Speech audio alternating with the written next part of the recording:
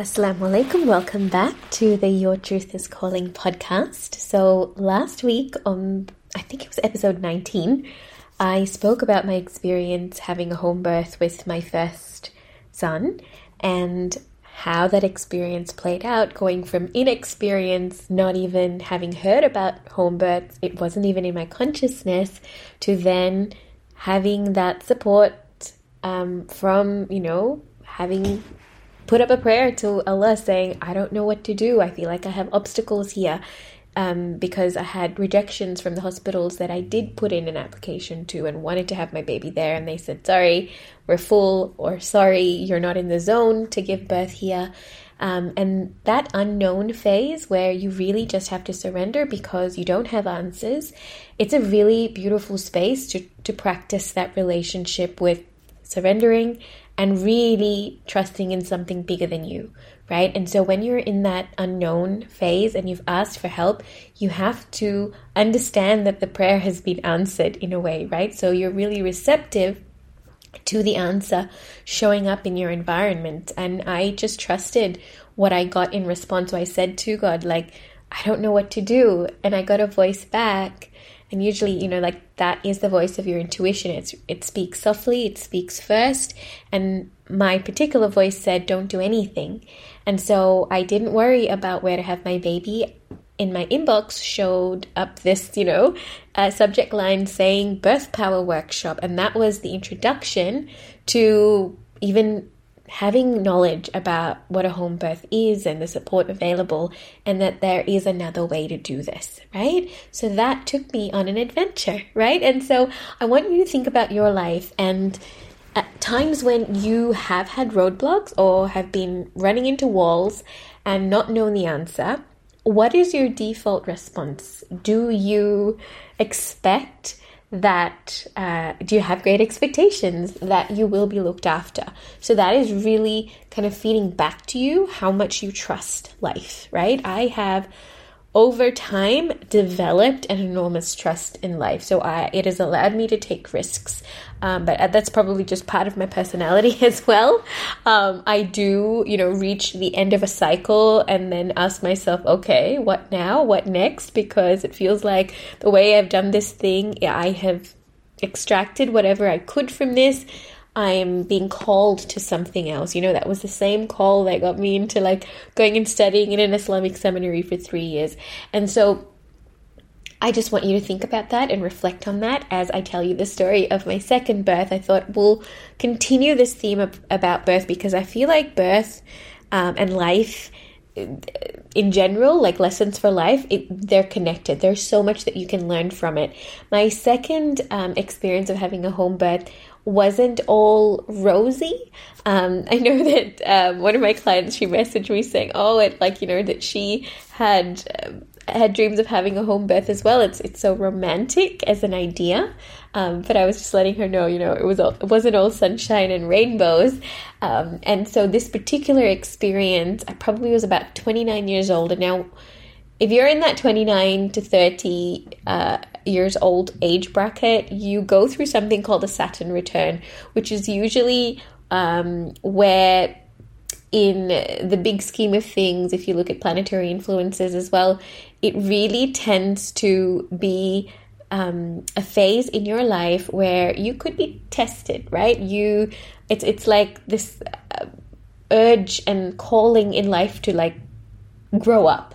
Okay, so whatever the grow up message from the universe is to you, from life to you is, you'll probably experience that at about that phase in your life. And it's tough.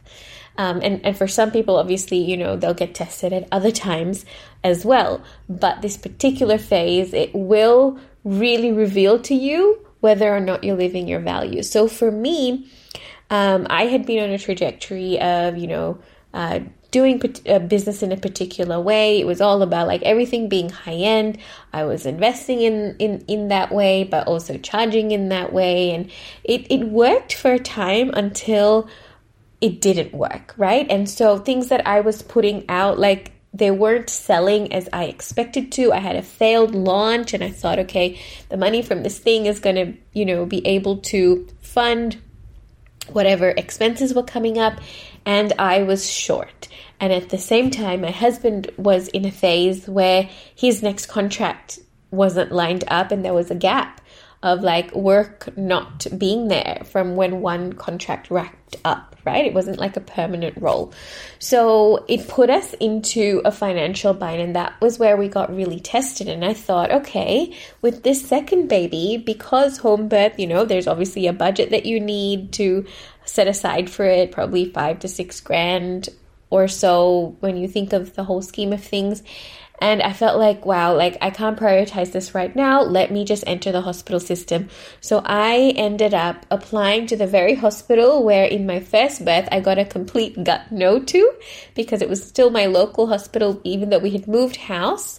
We were closer to this hospital, and also they had finished renovations and they had this new birth wing and everything opened up. And so I didn't contact my previous midwife. I just went straight to the hospital system and just went along with their process. It was very, very different. There was a lot of waiting times, waiting to be seen, being there with like bright lights and all these machines beeping, because it just depends on what wing you're, like literally waiting to see someone or waiting to either have an ultrasound or something or the other. So what happened with this was I went through that system until I had a meeting or an appointment with like a general consultant, they call themselves. So not a GP, but like someone who was overseeing the birth process. And when she had heard that I'd had a home birth previously, she was so dismissive. There was absolutely no regard for, anything to do with what my past experience was, that I had confidence in the process or anything. And she had 2 students who I remember them touching my belly to either figure out where the baby was or something in terms of the position, and the hands were really cold, and it sort of, it jolts you.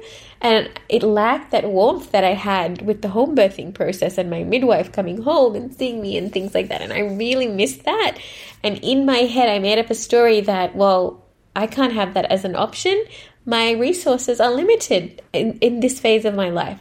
So what happened was I was telling myself the story, but inside I just knew, again, this wasn't right. Like something wasn't right. And very last minute, I did call out to my midwife who was there for my first baby's birth, and I reached out to her and I had to explain the situation, that, I went through the hospital system, but I feel like, for the second baby, I need to go through a home birth as well, because it's just not working, the whole hospital system and my body, we don't gel together. And so she was really curious about why it was that I didn't contact her straight away. And I had to be just really vulnerable and explain, some stuff that I hadn't processed with her and talked about with her from my first birth. And so she was able to go, okay, let's reevaluate and do things differently this time. And I was able to just put things on the table, and there was so much grace and so much support just from telling the truth of the situation. Like, she met me where I was. She was able to give me a payment plan. She reduced her fee.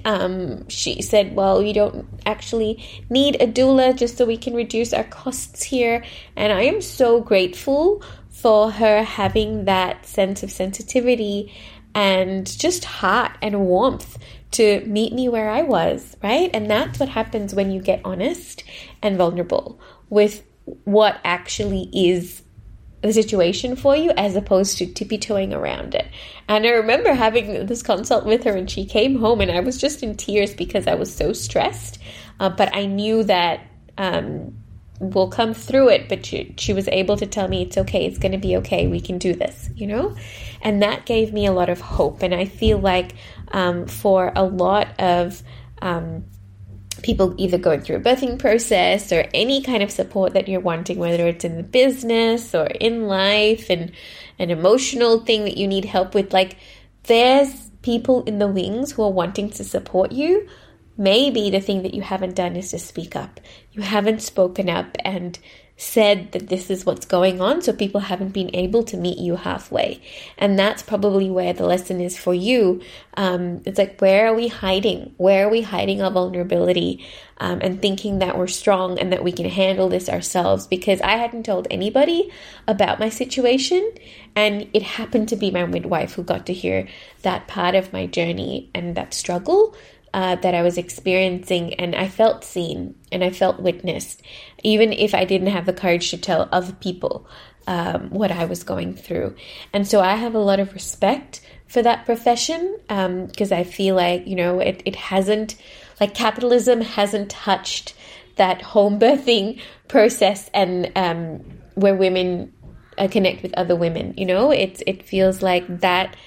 For me, at least, in my own witnessing of that process, it's like women's business, and it'll always be women's business. And there is a nurturing and a sense of service that's there above money and above capitalism.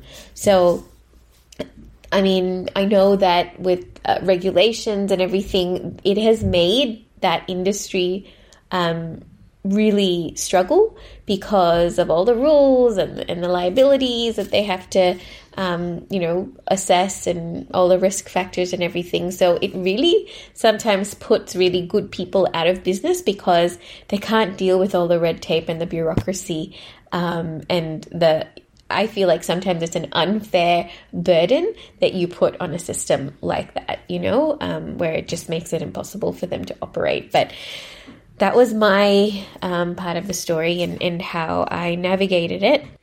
So let's look at the actual birth. This was different. I was actually overdue with this baby. He did not come on his due date, and I think I knew why. Like, I was very stressed with this pregnancy. I was going through like a spiritual awakening. I felt like in this phase of my life, like I turned back to God. That quality of redemption where you do your tawbah and you start praying again, and maybe you were very distant from the religion and distant from the deen. I felt like there was something in me that was crumbling, like my ego was just getting smaller and smaller and smaller, and like you die before you die kind of thing. I had that experience. And after that experience, it was like I was just never the same. And so I feel like sometimes you're gifted these experiences. It looks like an absolute darkening, dark night of the soul, crisis, turbulence, turbulence plus, where you really feel like you're being squeezed, you're being crushed because you're needing to be made into somebody else, because who you were being up until that point is not the same person who can continue like this. And I feel like God is actually quite merciful in that sense to give you these tests, because He knows it's not going to break you. It's going to make you stronger. But when you're going through it, you are going through it. It's not pretty. I wouldn't wish it on anybody. But I did come out the other side. And so there was a trust process of the fact that my baby was about 2 weeks overdue, and I knew I didn't want to get induced because I was very much into like natural birth, no drugs, no artificial chemicals or anything to take for my baby. I even went with I did the first ultrasound, and then after that I refused ultrasounds. I would just be checked with a very the midwife actually having to touch my belly and figure out where the baby was and that sort of thing, without having to just go for unnecessary ultrasounds during the pregnancy. But because in this particular process, I had obviously my firstborn, he had gone to, it could have been my mum's or my sister's house when I went into labor, because I felt like I just wanted myself and my midwife and my husband to be there.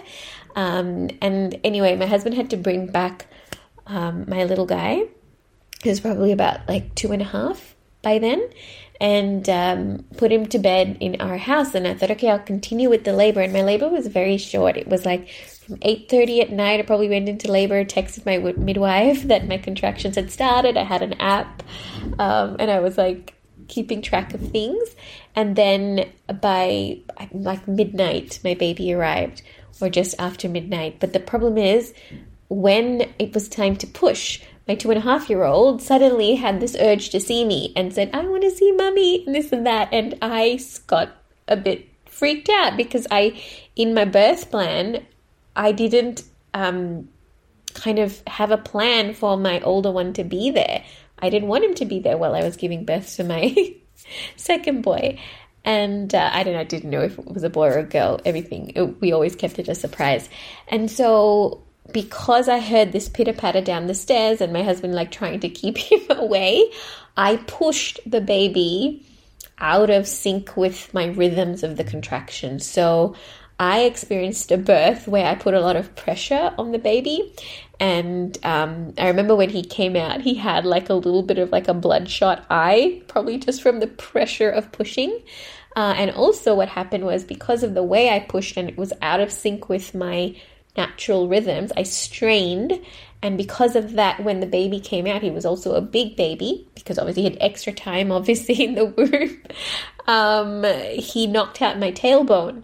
And so I come out of this experience wondering, wow, why is it so painful? I can't sit. I couldn't function. Like I remember having to take my older one to, I had him in this place called Clodagh Cottage, which was a neighborhood house, and they had a little daycare sort of setting, which with just 8 kids, and it was such a beautiful, cozy place.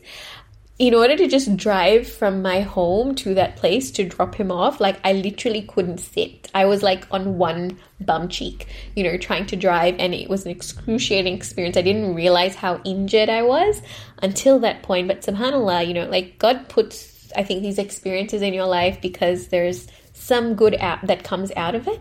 And so what happened was when the maternal nurse, came home to visit, she ended up telling me, there's this chiropractor of mine who's really helped me. And she knew I was very emotional after that birth. I had a lot of, trauma just from stress to deal with. And she said, she does this particular technique. You might benefit from that. And she gave me her name. And so I ended up going to her, trying to just, have x-rays, get my tailbone fixed up so I could sit again.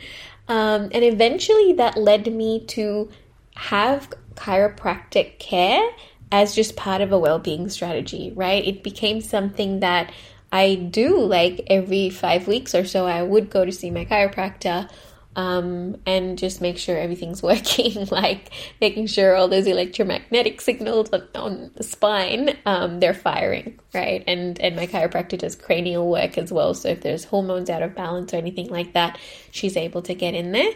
And I changed chiropractors by then because I found that getting to like Camberwell was a bit of a distance for me. And it was just getting...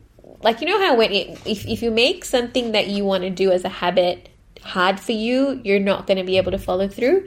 So I realized it was time to change, and I somehow got guided to my current chiropractor just from another mum at my boys' kindergarten.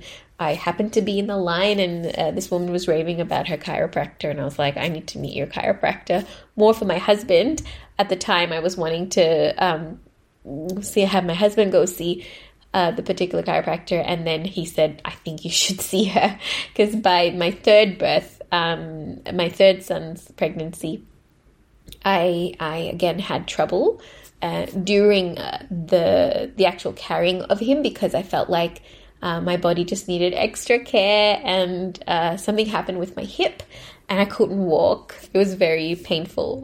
It happened, I can't remember, probably when I must have been, I don't know, 3 to 4 months pregnant, and she was able to fix it for me so I could walk again. So, you go through sometimes health crises and little things like that where you start to really appreciate your body.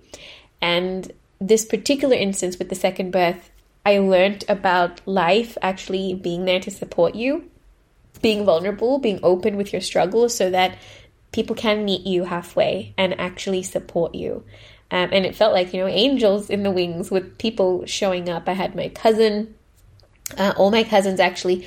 I reached out and said, hey, I'm feeling really low. Can you guys come over and help me get this house ready for the birth? And all of them showed up. I felt like I wasn't even like ready for them. Because I think we were moving house at a particular point after I'd had that second baby, and they just all rocked up willing to help. And so it's sometimes you just getting outside of your comfort zone to ask for help and really spending time figuring out like, what kind of help do I need right now? And people actually do want to help you. Sometimes we just don't know how. So it's just, just saying, hey, I'm really struggling. Sometimes that's just one sentence you can say, I'm really struggling. And then let people ask you, hey, oh my God, I'm so sorry. Like, what can I do to help? And then when they say, what can I do to help? Have a list of things that you want help with, because people can help in different ways. Some people can physically come there and spend time with you and help. Other people could probably, get some groceries and get it delivered to your door.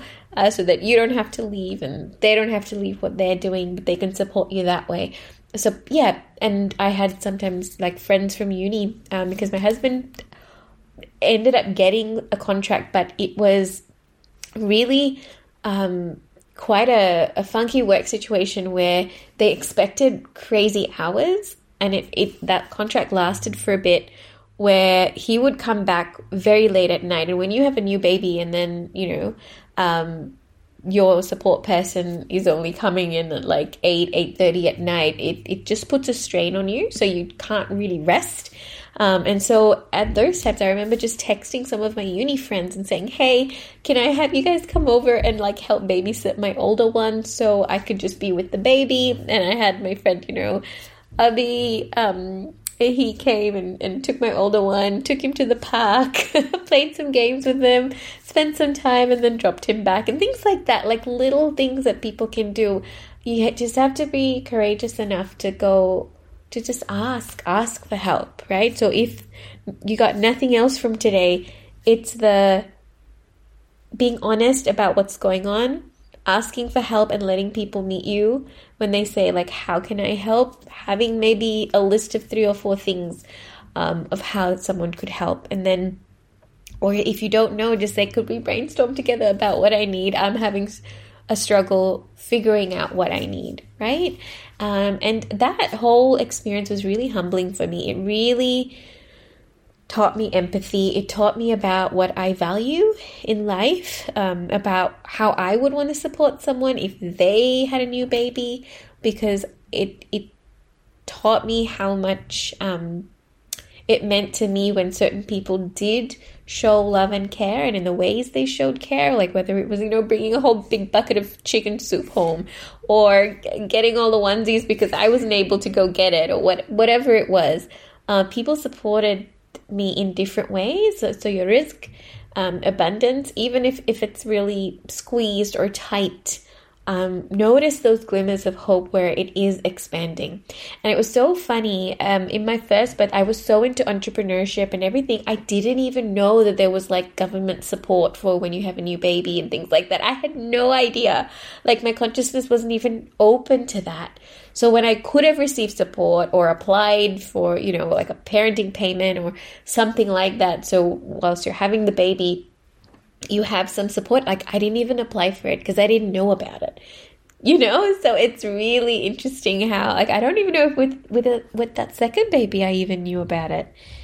I think only with my third baby that I even knew that there was something like that. So it's just that, like if you're not talking to people, or if you're not, because at that time I didn't have my friends who had babies, nobody around me had, talked about those sorts of things, so it just wasn't in my awareness. So do your research, look at ways in which you can get help and support. I knew that with my first baby as well, I never went to mother's group. I felt like, I think one of my qualities was because I went through a home birth and I felt like I was a bit of a hippie. I didn't even have disposable nappies. I used cloth nappies with that first baby, and my doula came home once to check on me and she's like, what are you doing? You are so overwhelmed. You can get these nappies called Toms, they're biodegradable, because I was all about the environment and everything. And so she said, it's okay, Nadira, you don't have to do everything perfectly. Because I literally felt like a basket woman, because I would, have a cloth nappy in there and all the sets, and I feel like I got the letter about going to mother's group and I just went, I can't leave the house. Like, I can't even think of going there. So I never formed those connections with that posse. I was quite isolated. So I would say, just looking back, like, don't isolate yourself. Like, get in with other people in community, right? So let me know in the comments, in my DMs, or if you have my WhatsApp number, message me and let me know how this episode touched you and what you took out of it. And if you know someone who's having a baby, think about some of the things that I said here. And some people might not tell you, if they need help because they don't know how to ask. And there's this feeling of, I can't ask, So sometimes it's having that sensitivity and empathy to go, let me reach out if I know that someone's pregnant and just about to have a baby, to check in on each other. Once I was at my community center and the lady there, Sister Sarah, was like, we don't visit each other anymore or much. And we've lost that art of dropping in on each other and visiting each other, because if you were to visit, you would pick up on nuances and conversations to know how a family is doing and whether they're overwhelmed or whether they're mentally strong at that point in their life, or whether they just need a bit more emotional support from the people around them. And so it's it's a message to myself as well to revive that tradition. Because I don't know whether it's a Sri Lankan thing or a Sri Lankan girl thing, I always feel like I'm disturbing someone if I pick up the phone and just call them before texting them. Like, I'd want to always text before I call. And I'm quite a hermit, so normally when my phone rings, I usually don't answer it. It just goes to voicemail, and then I return the call when I have the space. Whereas I know that in Sri Lanka and stuff, like when we had landlines, I know we have landlines here, but I don't even know my number, right? And I know some people have just gotten rid of landlines altogether. You have your internet and you have your mobile phone. So I feel like we just need to revive these things and check in on each other, drop in on each other, and not feel like we're bothering people when we do that, right? I feel like people would actually welcome that, and those more spontaneous drop-ins, instead of making it a do, like, oh, people, we're having a tea party or we're having a dinner and that's when you come in. What if we just dropped in on each other? We used to do that in Sri Lanka all the time, like on a Sunday or, like even midweek in the evening, you would drop in on your cousins or something. That was a done thing. And slowly with the way we live now, unfortunately, we don't keep that up. So let me know what you got out of this episode. I am planning so many exciting things for the weeks to come, in terms of having this feeling of like wanting to get together and meet with you online and go through like what your struggles are, what you're bumping up against, because I feel like I work best also with small groups, because I feel like when we all share our bits and bobs, we get things from each other, and I have a knack for listening to the themes in the collective, like this collective listening ear, and then I reflect back things to the group, and I feel like we all go much higher and stronger from that reflection process, and also just being witnessed by a group and being validated in that, and it's just really, really powerful. So keep your ears peeled when I make an announcement about when that will be and how to interact. I'm going through a period of metamorphosis of all the things that have happened in the last couple of years. You know how like sometimes it's just divine timing and the timing is ripe to rebrand or create something new. I feel like after about 3 years of like just putting things out there and experimenting, because I was also in that seminary. So when I was there, like I didn't have a lot of time to dedicate to working on the business. I would see a client here and there, but not have thinking time or reflection time for all these other pieces that just needed time for me to have a relationship with it. For anything, even if it's a non-living thing, you have to have a relationship with the thing, right? For it to grow and flourish. So just something to keep in mind if you're someone who's creative and you're communing with the muse, to see, you know, what's alive and what is ready to be expressed in the world. Because obviously sometimes you're in an inward phase where things are brewing and cooking inside, but it's not ready to be served to the public. But when it's cooked and it's had time to marinate and go into the oven and it's ready, then you can make your announcement. Yeah. So anyway, assalamu alaikum, everybody. I hope you enjoyed listening to this episode. Let me know again what you want more of, and I can't wait till I see you again in the next episode. Assalamu alaikum wa rahmatullahi wa barakatuh.